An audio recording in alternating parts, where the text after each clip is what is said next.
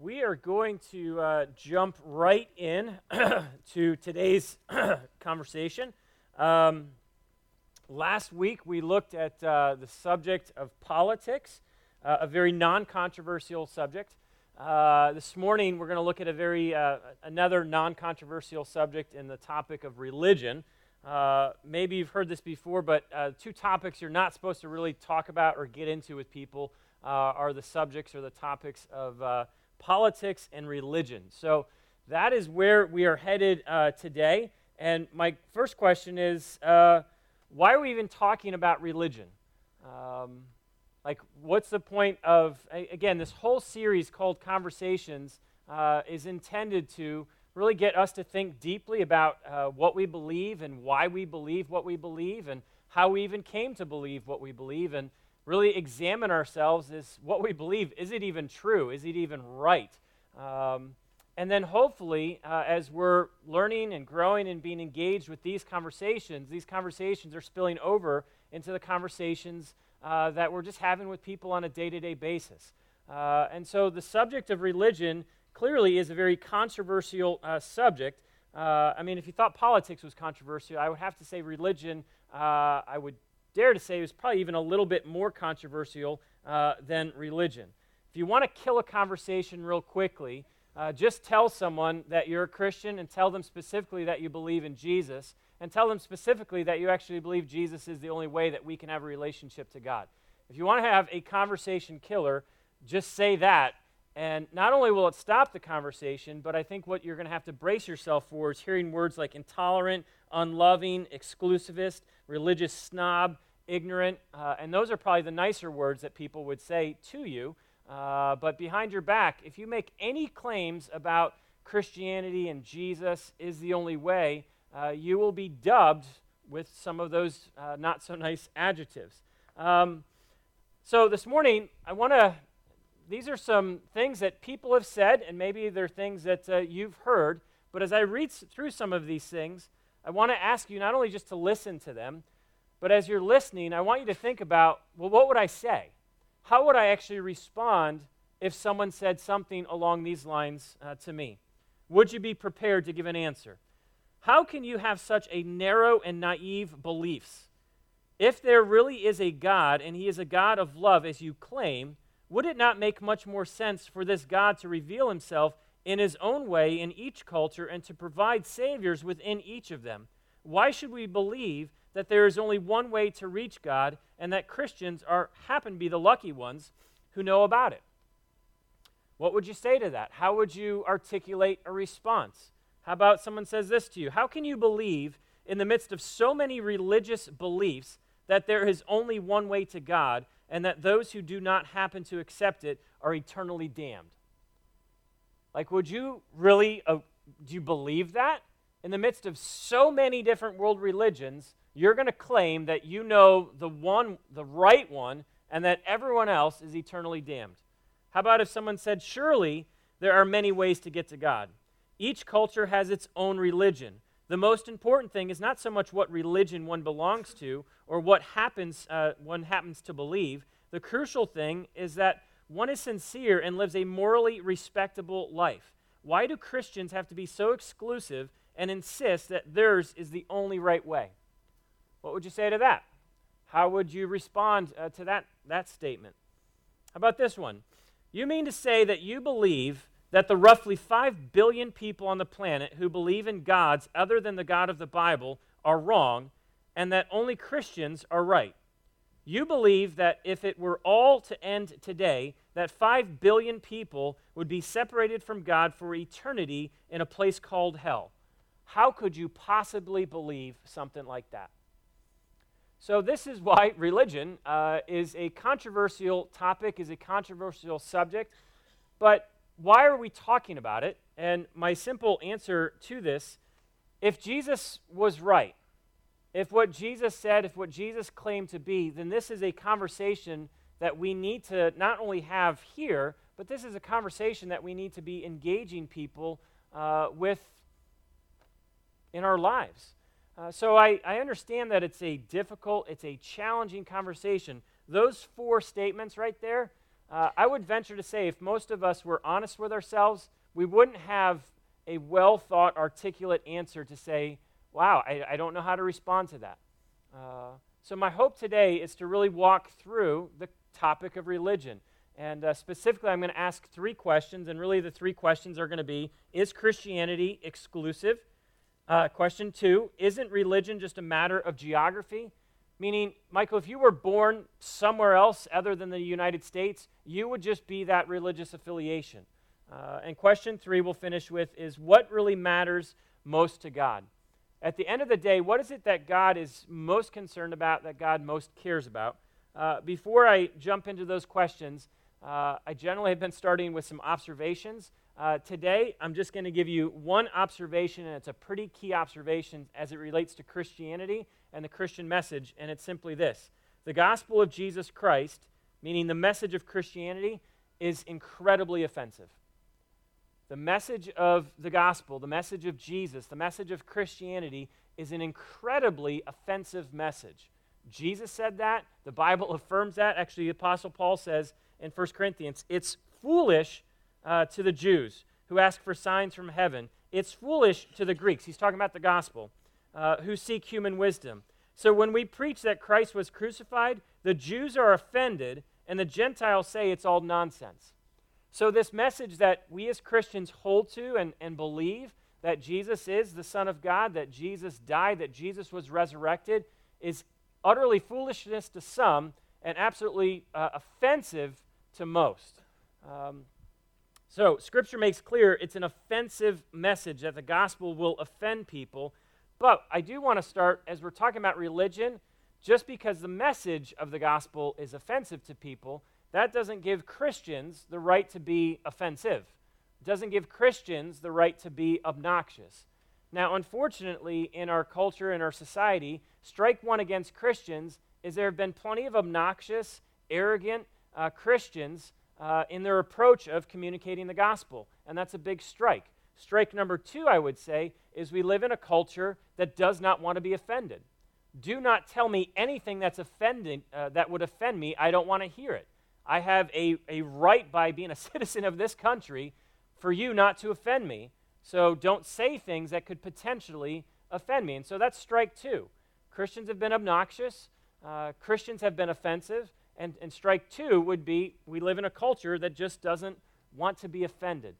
And so the question could simply be, well, how do we do it? How do we communicate an offensive message in a winsome, in a loving way? And I like this quote from a guy who works at the C.S. Lewis Institute. He said, the defense of the gospel is most effective when combined with the demeanor of Christ. Meaning when we are communicating these amazing truths about God and Scripture and Jesus and the message that Jesus has given us about who he is and what he's done, that we need to communicate this message, albeit offensive to people, with the demeanor of Christ. And if you consider the demeanor of Christ, he had great passion, he had great conviction, but people knew that he cared. People knew that he cared deeply about them. Now, why is the message of Christianity, why is it offensive? Like, why do people get so offended when you just mention the name of Jesus, when you mention the name of Christianity? And I'll give you 2 quick thoughts on why the message of Christianity, or Christianity, is so offensive. Number 1 would be the content of the Christian message. The content of the Christian message is completely unappealing. It's offensive. It's not attractive. Now, if you were to look at, say, Buddhism, for many, Buddhism is attractive because they don't believe in a personal God. So you can be spiritual, and you can just do whatever you want. You can live life however you want to live because there's no God to give an account to. So that's attractive to many. If you're Hindu, well, that's attractive because it's a religion that is just steeped in philosophy. It's a religion that is just steeped in Mother Earth and caring for the environment and caring for, with reverence, the earth, as it were. And it's, as P-Dub mentioned, it's got millions and millions and millions of gods to choose from, and that's appealing because I can just pick which one I like and pick which one works best for me. Now, the list could go on and on of why so many other religions are attractive, But the reason that Christianity is unattractive or offensive in our culture is Christ. If you're going to follow Christ, the message Christ gives you is follow me and die to yourself. Follow me and surrender your will to mine. Follow me and die to sin. Repent of sin. Repent of selfishness. Repent of self-centeredness. Repent of self-dependency. Clearly, that is not a message people like to hear. And so the content of the Christian message is offensive because Jesus tells us to come and die. Not come and just do whatever you want, as other religions would say. I'd say the second reason that the Christian message is offensive is the claims of the Christian message. So not only the content, but the claims. This is what Jesus said. Jesus told them, I'm the way, the truth, the life. No one comes to the Father except through me. Now, Jesus made clear that there's not many ways, there's not a lot of ways, that there is only one way. There is only one road, one path that leads to God, and it goes through Jesus. Jesus says this in Matthew. You can enter God's kingdom only through the narrow gate. The highway to hell is broad, and its gate is wide for the many who choose that way. But the gateway to life is very narrow, and the road is difficult, and only a few ever find it. And then later on, Jesus in John chapter 10 says this, yes, I am the gate. Those who come in through me will be saved. So not only is the content offensive to many, but the claims of Jesus are unattractive because he didn't give any other options. He's it. He's the only option. Now, I wanted to be clear as I'm reading those verses and you hear people say, Jesus is the only way. I didn't say that. That's not coming from me. And I didn't hear that from another man, as it were. That's what Jesus said of himself. So our question as Christians is, not do I say this, but do I agree with it? Meaning, do I agree with what Jesus actually said about himself, specifically the ways that we can have a relationship with God? Now, have you ever noticed, though, you could be in a conversation and happen to be talking about religion, and you could be talking about Buddhism, Islam, you could be talking about being Hindu, you could talk about pretty much any spiritual religious background, but the second you mention Jesus, it's done, it's over, and you're going to be accused of being intolerant and exclusive. It ends the conversation. Now, why is that? Because one could say, well, that's just not fair. Why is it okay in our culture, in this culture specifically, to talk about everything, but the second you talk about Jesus, you're accused of being arrogant and intolerant? And my answer of why that is just simply there's incredible cultural inconsistencies. This is what D.A. Carson, in a great book he just put out not too long ago called The Intolerance of Tolerance. When Christians make exclusive claims about Christ as the only way to salvation, and therefore when Christians make exclusive claims about Christ as the only way to salvation, and are therefore condemned as a group for being intolerant, then those who are doing the condemning are, of course, marginalizing Christians by declaring them to be among the unenlightened, and so are displaying their own intolerance. The whole point of the intolerance of tolerance is those who claim tolerance fail to recognize their inconsistency in being intolerant towards those who follow Jesus. So we as Christians live in a culture where there's just going to be inconsistencies. Now, I don't believe it's my personal job, and I would say I don't believe it's your personal job to point your finger out to people and say, well, you're just an inconsistent hypocrite too.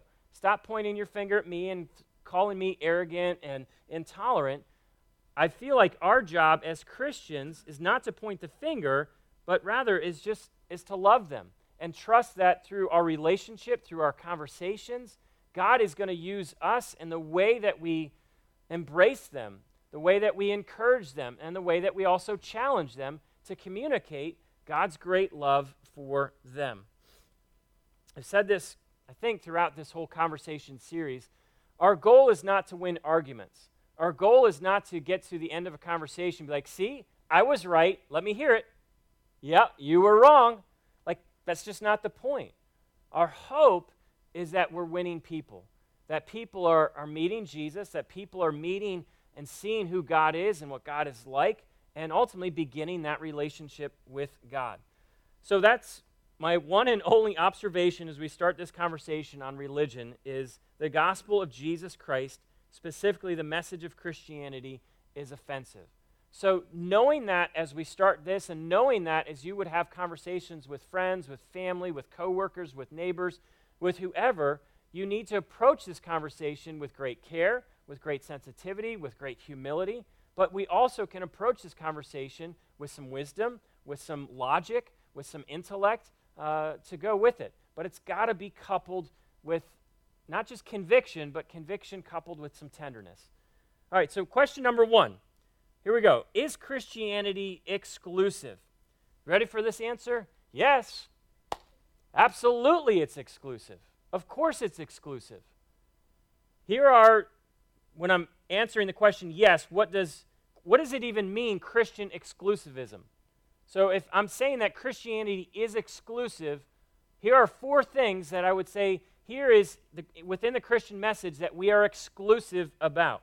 Number 1, Jesus Christ is the unique incarnation of God, fully man. So he's not prophet, he's not just a good guy, he is fully God. He is the incarnation of God, both fully God and fully man. Number 2, only through the person and work of Jesus is salvation possible. Number 3, the Bible is God's unique written revelation that is true and authoritative. Number 4, where the claims of Scripture are incompatible with those of other faiths, the latter are to be rejected as false. Now, just go with those 4 claims to work tomorrow and read them and see how that goes. I promise you'll be pegged as arrogant, intolerant, exclusive. And my challenge to you in conversations with people, again, is not to be just argumentative, but in your approach, well, Christianity is exclusive, but to follow it up with the question, but let's be honest, isn't every other world religion, and I'm talking about the major world religions, there's hundreds, thousands of different religions, but as I'm talking this morning, I'm primarily focusing on the big ones, Buddhism, Hindu, Islam, Christianity, Judaism. So if you ask people, yes, Christianity claims exclusivity, but let's be honest, isn't every religion exclusive? And I think people have kind of checked their brain at the door. They don't assume that every other religion is exclusive, just Christianity. But Muslims radically claim exclusivity. Muhammad the prophet made very clear there is only one way that you can have a relationship with Allah. There's not a bunch of ways. There's only one way to have a relationship with Allah.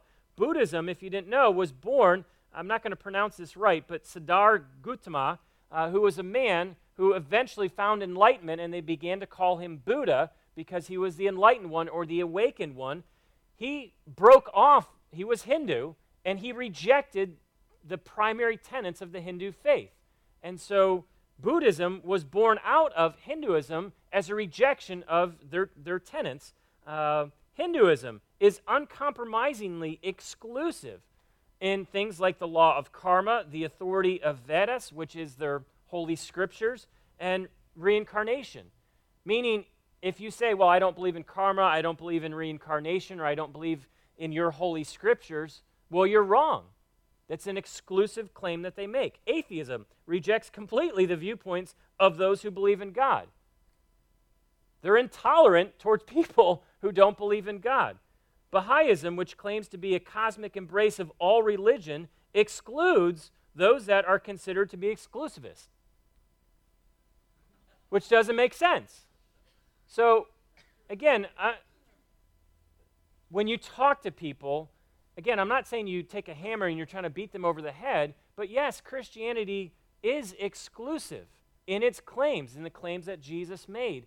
But let's be honest, every world religion is exclusive. Ravi Zacharias said it like this: it is clear, abundantly clear, that all religions without exception are exclusive. Buddhism is not Hinduism. Islam is not Christianity. Jainism is not Judaism. Each has its uncompromising moorings. Each is distinct from the others. Now, we live in a culture that just loves to believe that all paths will eventually lead to God. And the reality is that's not true, because not all religions even claim that. If you've ever heard of a TV personality named Oprah, she said, one of the biggest mistakes humans make is to believe there is only one way. Actually, there are many diverse paths leading to what you call God. Now, if I could ever sit down and interview Oprah, I would say, Oprah, are we really to believe that the path of atheism that says there is no God, the path of agnosticism, which says that I can't even know if there is a God, the path of Hinduism that says there are millions of gods, and the path of Islam that there's one God, but he needs to be appeased through good works, and the path of Buddhism, which doesn't even claim a divine being, it's just all about enlightenment. Do you mean to say, Oprah, that all of those paths somehow, some way, are going to lead to gods that they don't even believe exist, or millions of gods that do exist? I don't know how she would respond to that, but it's not even logical to make a claim like that. That all roads, it's nice to think that, but not even any religion actually claims that a bunch of roads will actually lead to one place. Now, what's behind the desire just to have many roads? I've encountered this a lot. I'm sure that you have, is we just are people who love, there's got to be more than just one way. What is behind that desire? And again, what I would encourage you to get to is what this really comes down to is a rejection of truth. We, again, live in a culture that does not want to believe that there is an absolute truth, that there is a truth that is true for you, true for me, regardless of who you are and where you are and what country, what continent, regardless of anything. We like to reject the idea that there is one truth. And again, Ravi Zacharias is his story alone is just incredible of how he grew up in India and Hinduism and how he came to faith. But he said this, truth by definition excludes. We have to understand that by definition, truth excludes the denial of what it asserts. If truth does not exclude, then no assertion of truth is being made. It is just an opinion that is being stated. Anytime you make a truth claim, you mean something contrary to it is false. Truth excludes its opposite. Tim Keller, in his book Reason for God, about truth and why we have such a hard time with the concept of absolute truth, says this, if Christians are right about Jesus being God, well then Muslims and Jews fail in a serious way to love God as God really is. But if Muslims and Jews are right that Jesus is not God, but rather a teacher or prophet, then Christians fail in a serious way to love God as God really is. The bottom line, we can't all equally be right about the nature of God. So it sounds nice that what's true for you is not necessarily true for me, and we just, what this comes down to is, do you believe that there is an absolute truth? And my answer to that question is really driven by Scripture, and Scripture makes clear, yes, there is truth. There is an absolute truth, an objective truth, and it's a truth can be known. It's not subjective truth, meaning what's true for you is not true for me, but there is one truth that is true for all of humanity. That is the line in the sand which most people will say, I can't agree with that. But to say that there is no thing as truth is an unlivable lifestyle. I challenged you guys a few weeks back of, you've got to take what you believe and follow it to its logical conclusion, to its logical end. Someone who claims that there is no truth or there is no absolute truth, it becomes an unlivable, unsustainable life. Now, why do people have such a difficult time with truth? And I'll give you 3 very quick reasons. I encourage you to write these words down. Number 1 would be choice. We are a people that love choice. We are a people, live in a culture that thrives on choices, meaning don't limit my choices. We're not going to actually decide on anything, but I want to at least have choices. Choices over truth. Number 2 would be change. We live in a culture that does not want anyone telling us that we need to change. tolerance provides a very convenient cover for selfish and sinful living. Meaning, if we choose to believe that there are many truths, that in essence all religions are essentially the same, well then I don't have to take Jesus very seriously. I don't have to listen to him. I don't have to bend my life to him and to what his call is. So number one would be choices. Number two, we don't want to change. And I think number three is fear. Specifically, those who claim to know the truth live and act superior to everyone else. There's a fear that if you claim to know the truth, well, that's arrogant, it's pompous, and you will view and treat everyone else as inferior to you. Why? Because you know the truth. Now, unfortunately, Christians have acted in this way, and that's actually hindered and it's harmed the message of Christianity. But if you are a Christian, you would know better than anyone. You have no reason, no cause to feel superior to anyone, because the whole message of the gospel is Jesus paid it all. Jesus did it all. You didn't do anything. In fact, you couldn't do anything. Jesus did it for you. And so within the message of the gospel is not a message of you're better than someone else. Within the message of the gospel is you needed someone else to do something for you that you could not do on your own. Again, Tim Keller in his book, Reason for God, says this: in the Christian understanding, Jesus does not tell us how to live so that we can merit salvation. Rather, he comes to forgive and save us through his life and death in our place. God's grace does not come to people who morally outperform others, but to those who admit their failure to perform and who acknowledge their need for a Savior. Christians are not accepted by God and have relationship with God because we somehow did it better than the Hindus, somehow did it better than the Buddhists. We didn't have some secret, so to speak, that we discovered.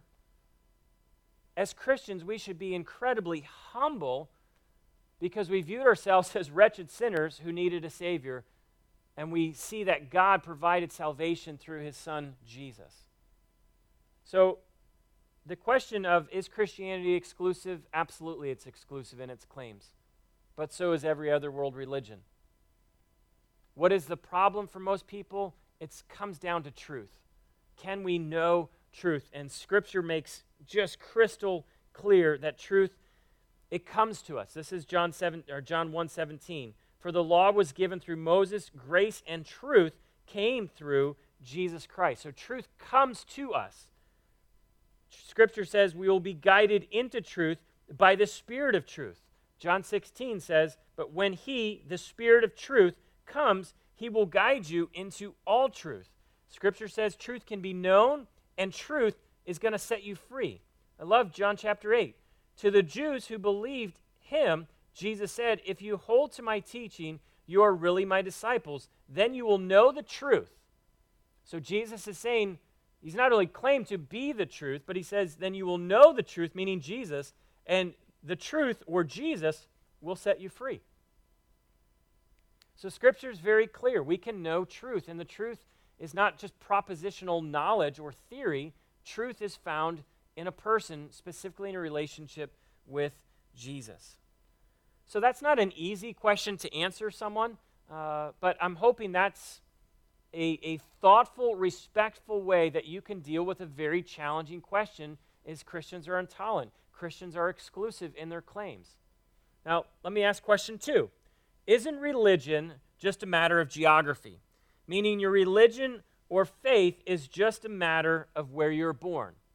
Example, if I was born in Morocco, wouldn't I be Muslim? Because 99.9% of the Morocco population is Muslim.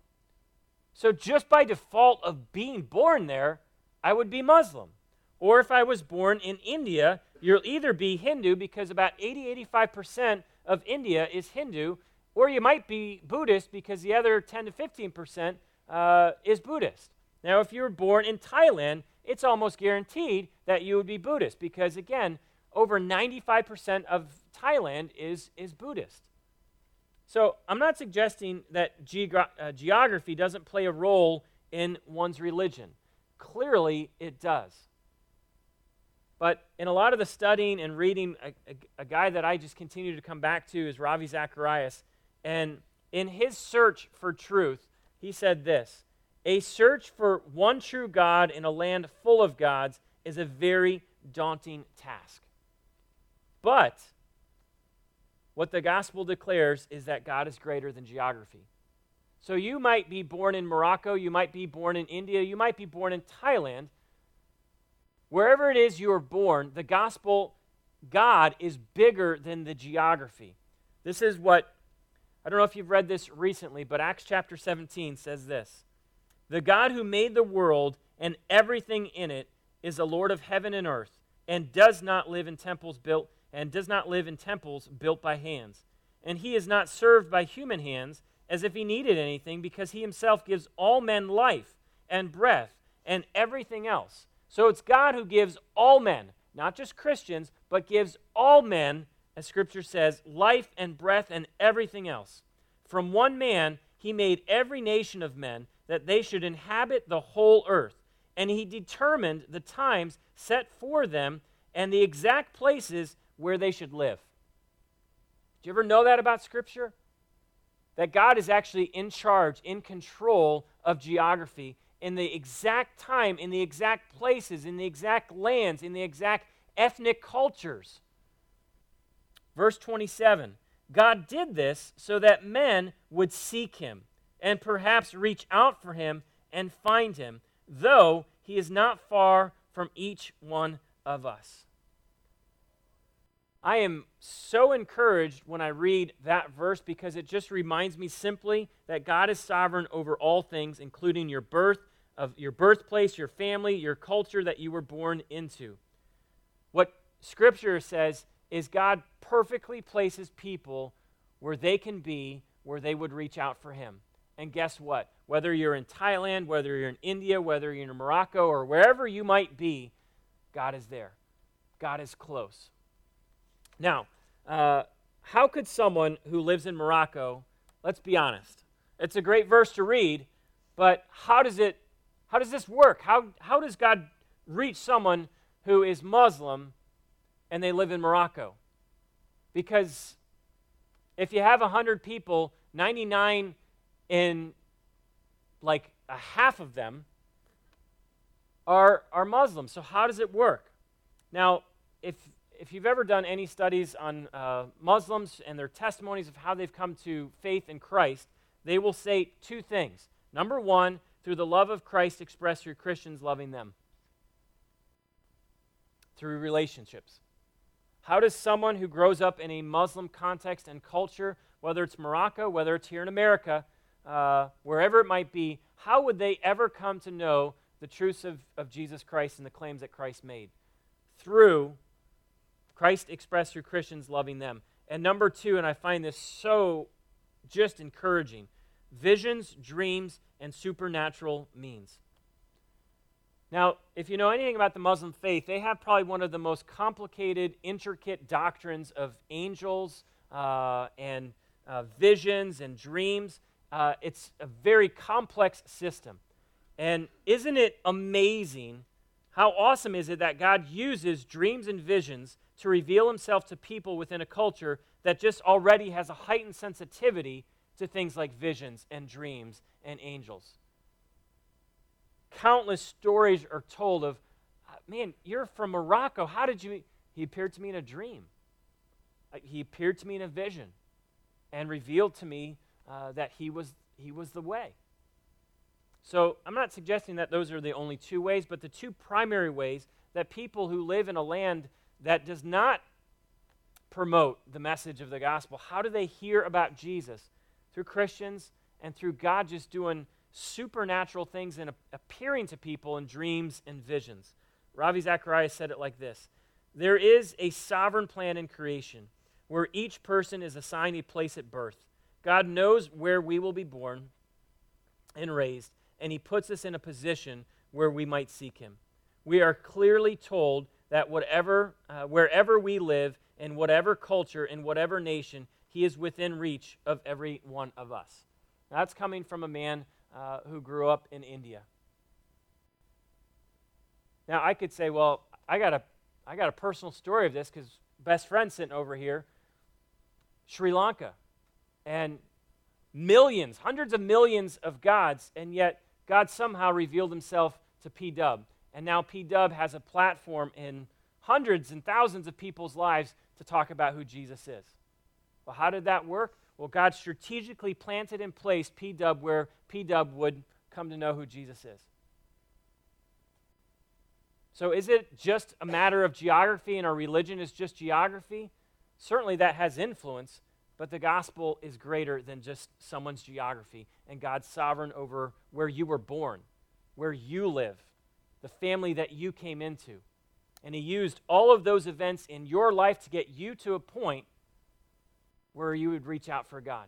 And you might be here today coming from maybe a very different faith background, and you're here today for the very reason so you could hear someone audibly say to you, you're here today because God is close. You were strategically placed here today in the sovereign plan of God so that today could be the day that you begin the journey with God through Christ. Let's finish with this last question. What really matters most to God? At the end of the day, what is it that God really wants from us? We live in a religious world. I mean, billions and billions and billions of people all have religious ideas and understandings and beliefs. But at the end of the day, what really matters most to God? What does he want from us? Wanted to ask you some questions as I answer this one. And I'm asking these questions because I was the guy who kind of grew up thinking that what really God wanted most from me was actually just to be religious, was to be just morally good. So how many of you grew up feeling that what God was most concerned about was you being good, being a good moral person? Basically what God was most concerned about was just don't mess up. Don't sin.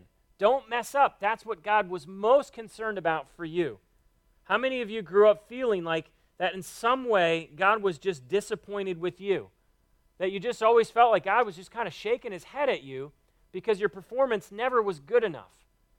And so you just continue to, I'll try harder, I'll do more. Under this belief that I got to work, I got to perform, I've got to do enough in hopes that God would somehow be pleased with me. I think if most of us are honest, we'd have to say, yeah, I felt like that a lot. And maybe some of you here today and you'd say, I still feel like that. Somewhere along the line, you and I were convinced that what mattered most to God was just a good showing, a good performance, just be a good person. And what I want to share with you, before I say what he wants, I want to share with you what he doesn't want. And what he doesn't want is simply this. He's not looking for you to be religious. He's not concerned about outward appearances. We may be impressed by people who look spiritual, who act spiritual, who talk spiritual, but God is not concerned about outward appearances because, let's be honest, anyone can appear spiritual. Anyone can play the part. Anyone can put on the show. Anyone can perform. It might impress others, but it doesn't impress God because what God is looking for is the heart, is inward transformation. Jesus just called out the people in his day who were religious hypocrites. They were playing the part. Jesus said this in Matthew. Everything they do, it's for show. Matthew 23, 27 through 28. What sorrow awaits you, teachers of religious law, and you Pharisees, hypocrites, for you are like whitewashed tombs, beautiful on the outside, but filled on the inside with dead people's bones and all sorts of impurity. Outwardly, you look like righteous people, but inwardly, your hearts are filled with hypocrisy and lawlessness. Jesus said, everything you do, you're doing it for a show. God can see through that show. Whitewashed tomb, man, it looks like an amazing tomb. But inside that tomb is just deadness. So what God doesn't want from you is performance, good works. He doesn't want your show. What God wants with you, and I just encourage you to write this in capital letters, is simply this. He just wants relationship. He wants to have a relationship with you. What God wants and what God made possible for us is a relationship with him through his son Jesus. You see, our sin, our rebellion, our hard-heartedness separated us from God, but God loved us enough to bridge the gap, and he sent his son. He sent Jesus to restore, to reconcile, and to redeem us to a relationship with himself. If you want to know what sets apart Christianity from every other major world religion, is that God came to us. It's not the message that work your way to God. It's the message that God came to us in the person of Jesus. And the message was not be good enough, be moral enough, perform, work hard. The message was simply have faith in Jesus, that God came in the person of Jesus. So you could easily hear the message, well, he just wants relationship. Doesn't he want obedience? Doesn't he want worship? Doesn't he want serving? Doesn't he want giving? Doesn't he want sacrifice? Well, yeah, he's God. But God does not want us doing those things in hopes of getting something from him. He wants us worshiping and loving and serving out of the overflow of the relationship that we have with him. A favorite verse of mine is simply in John 19, verse 30. And I think I like it so much because it's so easy to memorize, because it just says it's finished. And that's it. And I will either live my life trying to prove that Jesus was kidding, or Jesus was wrong when he said it was finished, or I can fully embrace what Jesus said when he said it's finished. Meaning there's just nothing else I can do to make God love me more. There's nothing that I could ever do that would actually make God love me less.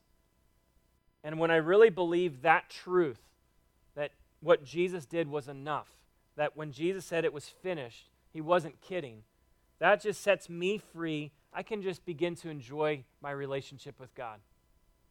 I can just enjoy and not have this fear that, gosh, I'm going to do something that could separate. I'm going to do something that maybe God would condemn me. When Jesus said, it is finished, it just frees me to enjoy my relationship with God. It frees me to just rest easy in God, that I have peace with God. And it's not based on what I did or didn't do. Everything is based on what Jesus did, what Jesus said. It's finished. So in Romans 5:1, therefore, since we have been made right with God in God's sight by faith, we have peace with God because of what Jesus Christ our Lord has done. So when I really embrace what Jesus has done for me, I can enjoy God and I can just rest easy in God. Bottom line is, God's not looking for you, for me, for anyone to be religious. He's looking and desiring for you and I to just enjoy walking in relationship with him. Religion just will invite you to continue to perform. Religion will just continue to invite you to work. But this is what Jesus invites you to. James 4, come near to God, or come near to you. It's not a message of work hard, be moral, be good. Jesus said, come to me, all you who are weary and carry heavy burdens, and I'll give you rest. That's it. It's amazing. It's amazing that God's done this for us. It's amazing that I can be set free from trying to earn something, from trying to work for something and try to perform for something. What God wants for you, what God wants for me, what God wants for all of humanity is a relationship, and he made it possible through Jesus. One day I will stand before the throne of God. One day you will too. One day everyone will stand before the throne of God. And God's question simply might be, why would you come into my presence? Why would you enter into my kingdom? And the ultimate answer is that God's, well, what did you do with my son? I don't care if you were Hindu or Muslim or Buddhist or Baha'i, or what did you do with Jesus? And how we answer what we did with Jesus ultimately determines our relationship with God both now and forever.